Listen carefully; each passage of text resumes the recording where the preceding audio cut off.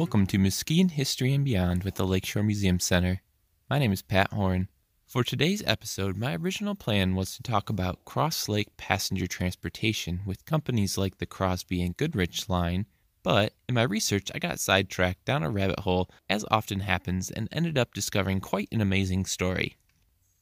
On today's episode, we're going to examine one of the previously mentioned transportation lines, but we are going to be looking at it in relation to its founder.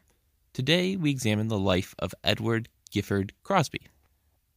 Edward Crosby was born to Scottish immigrants in Ontario, New York on October 27, 1842. As a young man, he moved with his father to Michigan and settled in Lenawee County, where he lived until the Civil War began.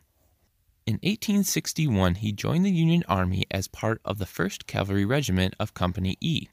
He was 19 at the time. He was part of several major battles including Wilderness, Second Bull Run, Antietam, and Gettysburg. Crosby stayed in the Army until September 3, 1865, when he was discharged.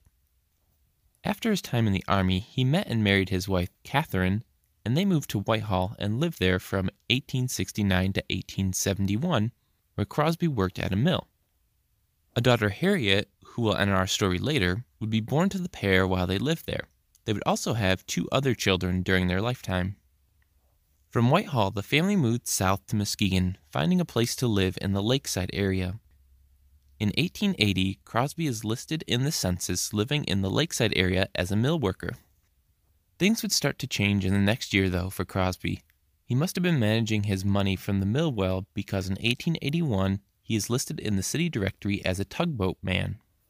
Whether he was the captain or a crew member is uncertain, but this began Crosby's tie to the water and boats that would continue throughout his life.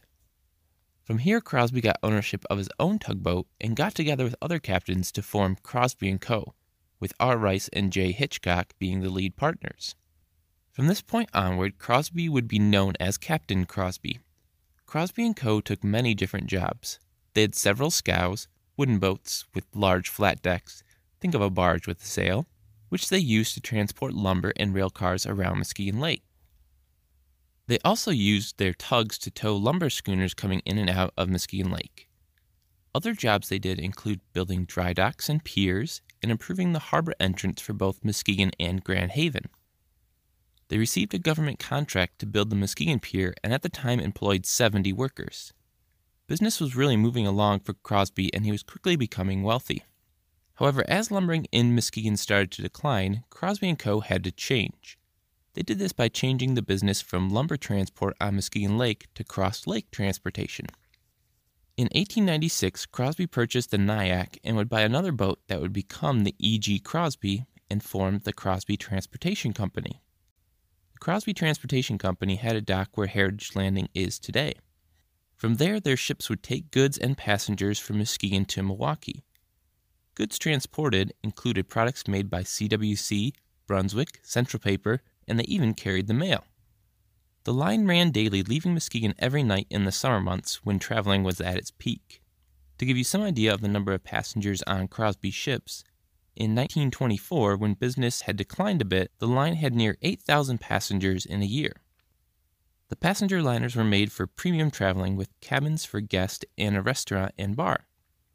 The line would eventually have 4 ships that traveled to and from Milwaukee, the Nyack and E.G. Crosby, Conestoga, and the May Graham.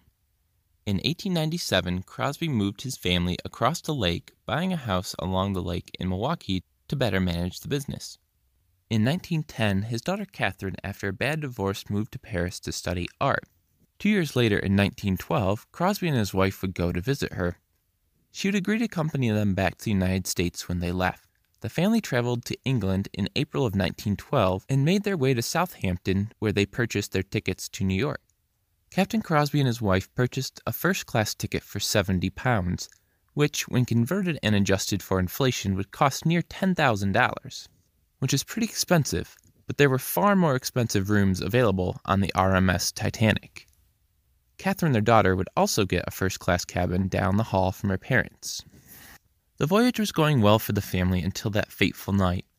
On April 14th, Captain Crosby went to bed about 10:30 p.m.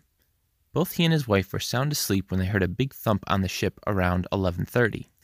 Captain Crosby quickly got dressed and went up to the deck to see what the matter was. He quickly came back downstairs, as he had sensed something was wrong, and told his wife to get up and get dressed. He also woke his daughter up. Miss Crosby's response was less than exuberant, and after another trip up to the deck, Crosby came back down with more urgency, seeing that his wife hadn't gotten dressed, and yelled at her, "You will lie there and drown." This roused Miss Crosby, and she got dressed and went up to the deck with her husband and daughter. As they got on deck, Miss Crosby and Catherine lost sight of Captain Crosby as they made their way to the lifeboats. They would not see him again. From there, the two Crosby women were put in a crowded lifeboat, and it was released into the water. The boat was so crowded that Catherine and her mother had to sit on the floor of the boat. The elder Crosby began to shiver, and someone found a piece of sail to cover her with. Catherine, though, could only look on in horror as she watched the Titanic start to sink. Catherine, when telling the story to the papers, later noted the screams and a feeling of hopelessness and dread that all on the lifeboat felt as they watched this scene in silence, as they knew many of their loved ones were still on board. The rowboat would circle around the sinking site looking for survivors for several hours until they were rescued by the Carpathia. While it seemed unlikely, the Crosbys held out hope that Captain Crosby had survived the sinking, but news reached them a few days later that his body had been recovered by the C.S. Mackay Bennett, a ship sent to retrieve bodies. Edward Crosby's body would be brought back to the United States and sent to Milwaukee, where a funeral was held aboard one of his liners in the port. Ceremonies were also held in Muskegon and Grand Haven. Captain Crosby was described as having an indomitable will and sterling integrity.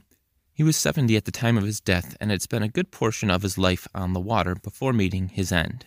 After his death, his son Fred was put in charge of the business. Crosby Transportation Company continued until 1924 when the company was bought out. Thank you for listening. We will be back next week for the next episode.